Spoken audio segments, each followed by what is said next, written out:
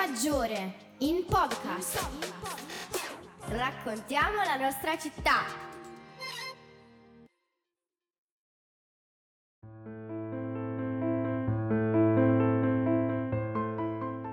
A boutique de Mast Tanin.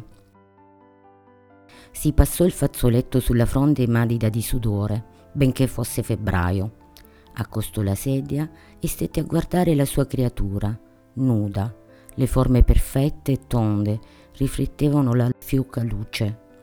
Tanino si protese e ne sentì quasi il respiro impercettibile nel silenzio compatto della solitudine notturna. Il parroco lo aveva chiamato in sacrestia dopo il rito conclusivo della festa. Gli aveva commissionato la nuova base per portare in processione la Madonna della Fontana. Era stato un onore per lui. Quel lavoro meritava tutto il suo impegno, per la sua profonda devozione alla Vergine e per il suo ruolo di cassiere nel comitato festa e coordinatore di portatori e figuranti. La boutique de Mast Tanin era situata alla fine di un rottefil che si allargava nella piazza antistante l'entrata della chiesa di Maria Santissima della Fontana. Il suo lavoro, perciò, era scandito ogni quarto d'ora dai rintocchi del campanile vicino. In una limpida mattina di aprile, Tanino era andata ai Fos, da Cumbandoni, a ordinare il legno dirozzato e ridotto in assi. Si fidava solo delle sue mani, perciò ne aveva lisciate parecchi prima di sceglierle. Legno di noce ben stagionato, compatto e privo di nocchi. Accarezzò più volte le assi e ne segnò alcune con il lapis che portava dietro l'orecchio. Gli sarebbero state consegnate il giorno dopo da Giovanni Carrettiere. Tornato alla bottega, aveva controllato gli attrezzi appesi a travi, travetti, ganci e chiodi sulla parete. In quell'apparente disordine lui sapeva esattamente il posto di ogni cosa. Diede una ripulita, sistemò le morse, insacchettò la segatura e i truccioli che alcune donne andavano a chiedere per accendere il fuoco e si sedette al banco per ultimare un stupetto come la sette.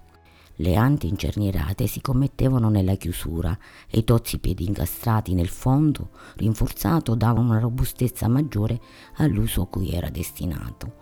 Ma Mast Tanin sapeva bene che le donne infilavano nei mobili più del dovuto, perciò era necessario che fossero indistruttibili. Mast Tanin era un uomo schivo e pensatore, grande osservatore, era anche un inventore geniale. In inverno, più volte, aveva faticato a chiudere le porte di casa.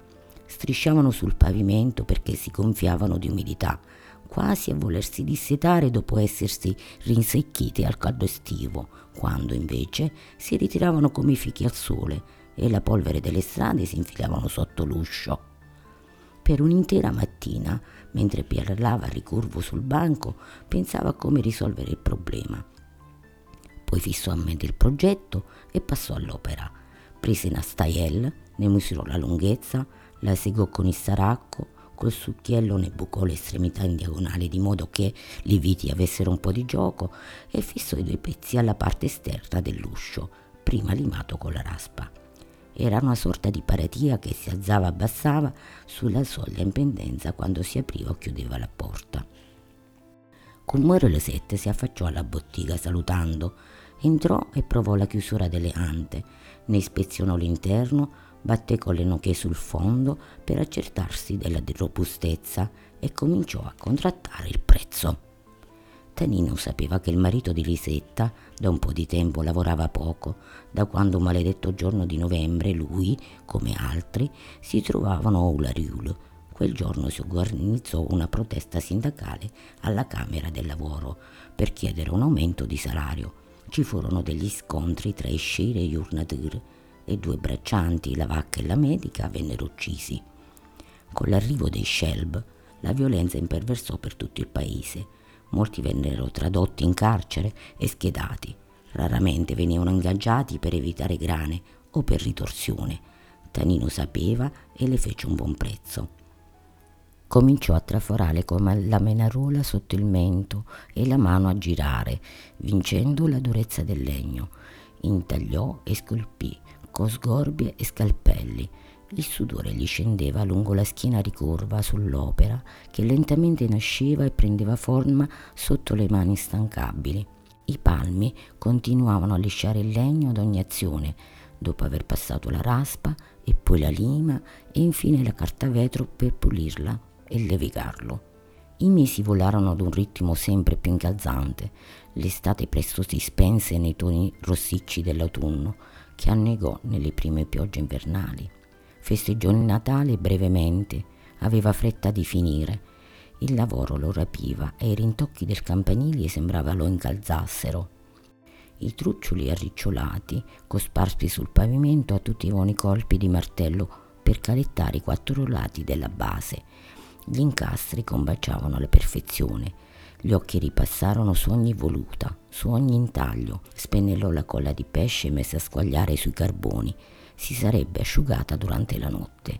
Aveva quasi terminato. Si sedette sfinito e si ripulì il viso dalla polvere di legno. Era appena suonato l'ultimo quarto alle 23. Si rialzò e accarezzò per l'ultima volta l'essenza del legno. Lo preferiva nudo, nella sua natura venata, ma l'oro avrebbe celebrato la grandezza della Madonna. I pennelli già allineati sul banco aspettavano di essere intinti nella vernice dorata. Vedendola, la gente avrebbe elevato al cielo la sua ovazione. Gli girò intorno un'ultima volta, inumidì le dita tra le labbra e spense il moccolo.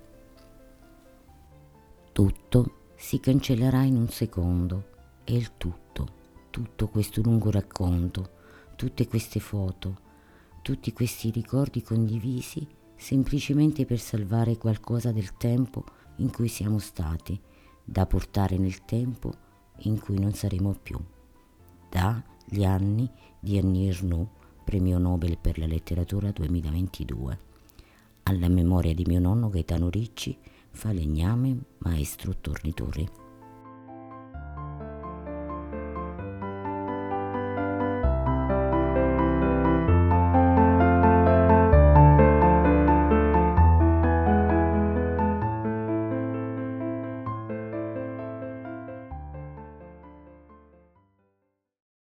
Torre Maggiore in podcast.